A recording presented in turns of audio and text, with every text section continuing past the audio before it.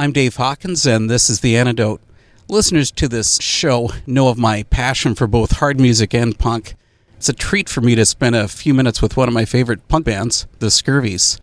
Chris, thanks for joining The Antidote. No problem. Who came up with the plan to form the Scurvies? That was me.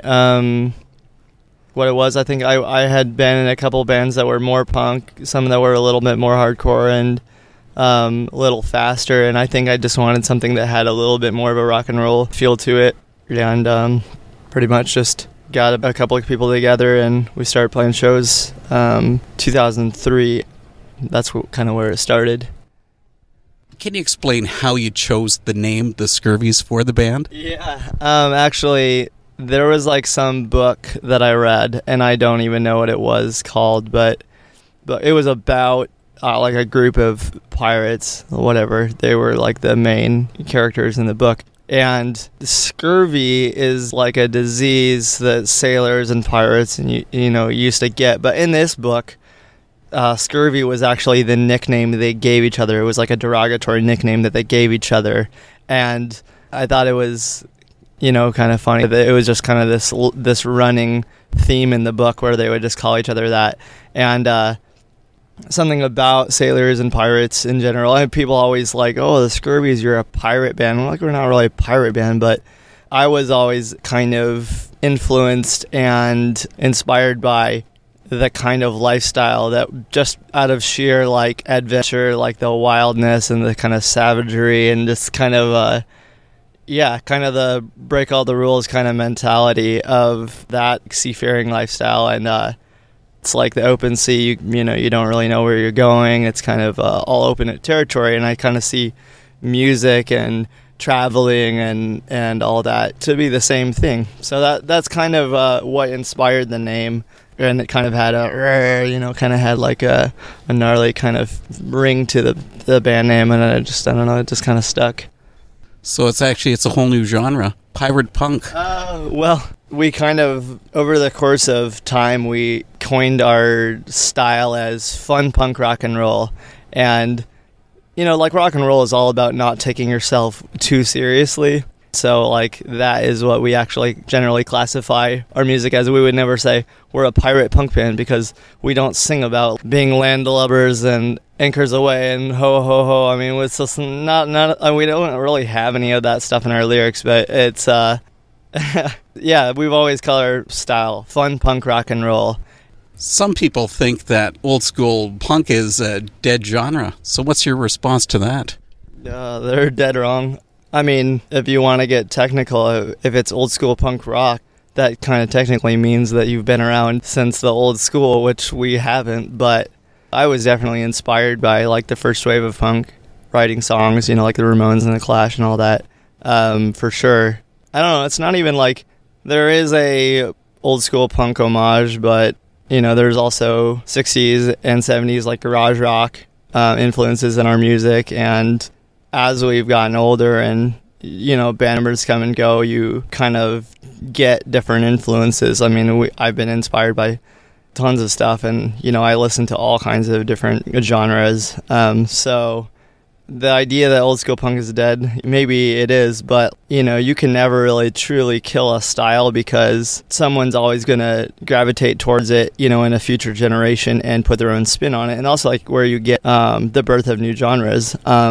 I don't know, like it's kind of a yes and no answer as that goes, being like dead, yes, maybe, but people are still discovering like those old bands and kind of writing songs in the same vein or putting their own twist on it. So kind of like constant rebirth in a way, I guess. So you mentioned about influences. Has there been any specific bands that have actually influenced the Scurvies directly? Yeah, I mean, I would say that the Ramones have always been a big influence. Their no-nonsense approach to writing songs, being very direct but also very catchy, and most of the first wave punk bands have been pretty influential. It's like probably way too many to name of bands that have been inspirational. I've been really inspired by some of the newer bands that are kind of, I don't know, they're kind of taking the idea of punk and rock and roll and whatever else you want to call it, and kind of flipping it around and doing different things with it. I'm a huge fan of bands like Black Rebel Motorcycle Club and the Hives and White Stripes and some of the other bands that are kind of taken an element of punk rock or rock and roll and gone to the fringe of it and done their own thing. I tend to find myself gravitating towards bands that are not strictly punk, but are on the fringes of punk, and they're taking that, the raw, like the intensity of it, or just the idea of the creativity of it, and doing something completely different with it. Like I Love Against Me, and The Bike is a Pipe Bomb, and some of the bands that have taken punk and done a kind of a more folk-inspired twist on it. Bands that have taken it into a more like a shoegazy, garage kind of direction. Just all kinds of, you see. And now there's a huge wave of bands that have taken hardcore into a totally different, direction. And that's really cool to me too. I like the idea of taking a genre or whatever you want to call it and totally pushing it as far to the edge as possible and creating this new thing where people can be like, oh, they're kind of like a hardcore band or kind of like a punk band, but not quite. But they're still they still have that same super raw urgency and no nonsense approach, but they're doing their own thing.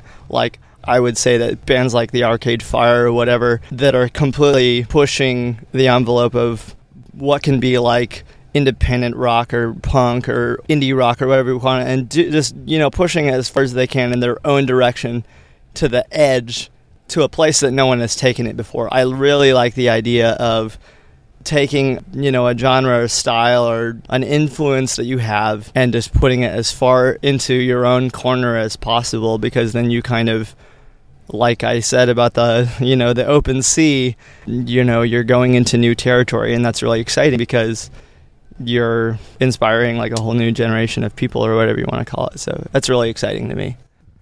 Well, speaking of taking stuff in a whole different direction, 2007 you released your full-length Night Prowler. That's a killer release.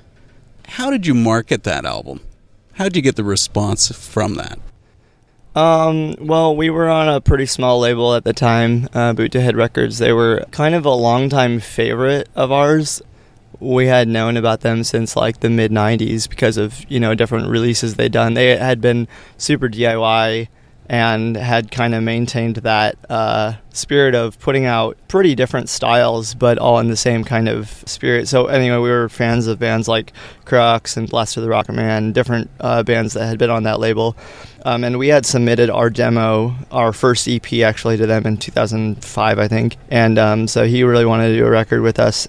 So anyway, when we released it, I know we sent out a bunch of promo copies and stuff to different magazines and stuff, and the marketing was largely done on the label's part. But even before the record came out, we had done probably about a month and a half or something of touring. When the record came out, we just pretty much toured on it a lot, and that was kind of how we pushed it on our end, and then the label kind of pushed it on the promo end. But yeah, nothing ever too crazy or too big. We just kind of toured on it, and then I think we released it in 2007 at Cornerstone, or actually a few days before that. But yeah, I don't know, we just pretty much toured on it. That was the main way we got it out there. Now, last year you brought out your second full-length, Don't Let Me Go. What are the similarities and differences between Don't Let Me Go and your previous Night Prowler release? Well, musically, I feel like we didn't really try to reinvent the wheel or anything. Being that there was 4 years in between the releases, we had written a bunch of songs in between that time, and when it came to about 6 months before we were getting ready to record, a bunch of the songs we had written we weren't happy with.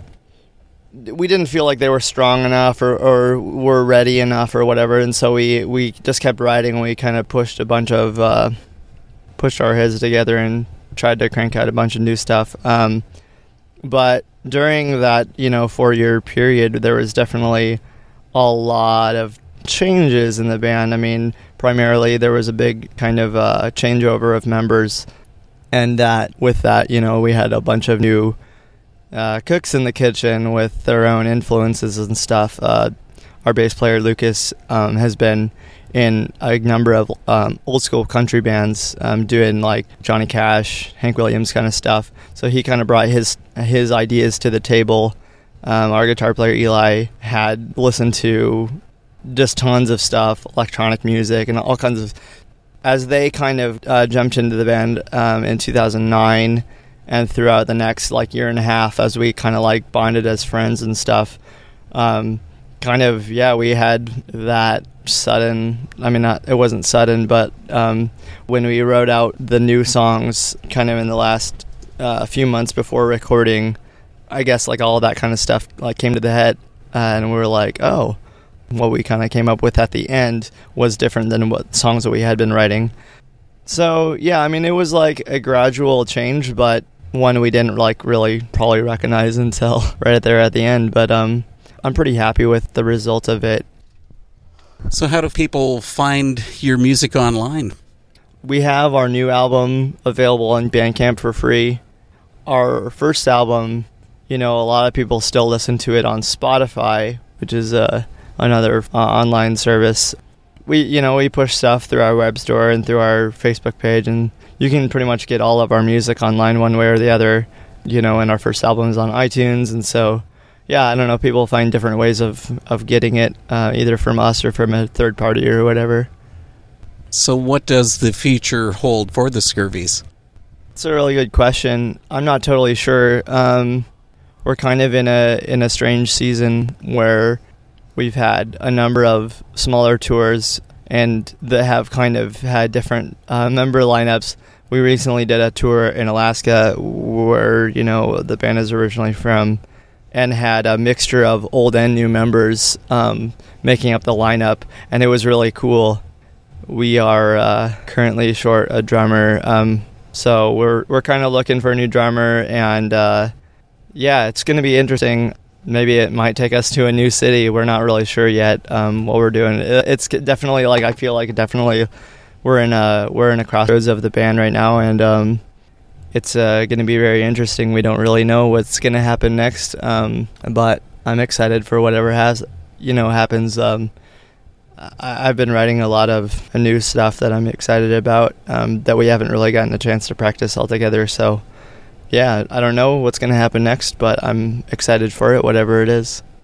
I'm Dave Hawkins, and this is The Antidote. We've been speaking with Chris from the Scurvies, just an absolutely killer punk band. Chris, thanks for spending some time with us. No problem. I appreciate it.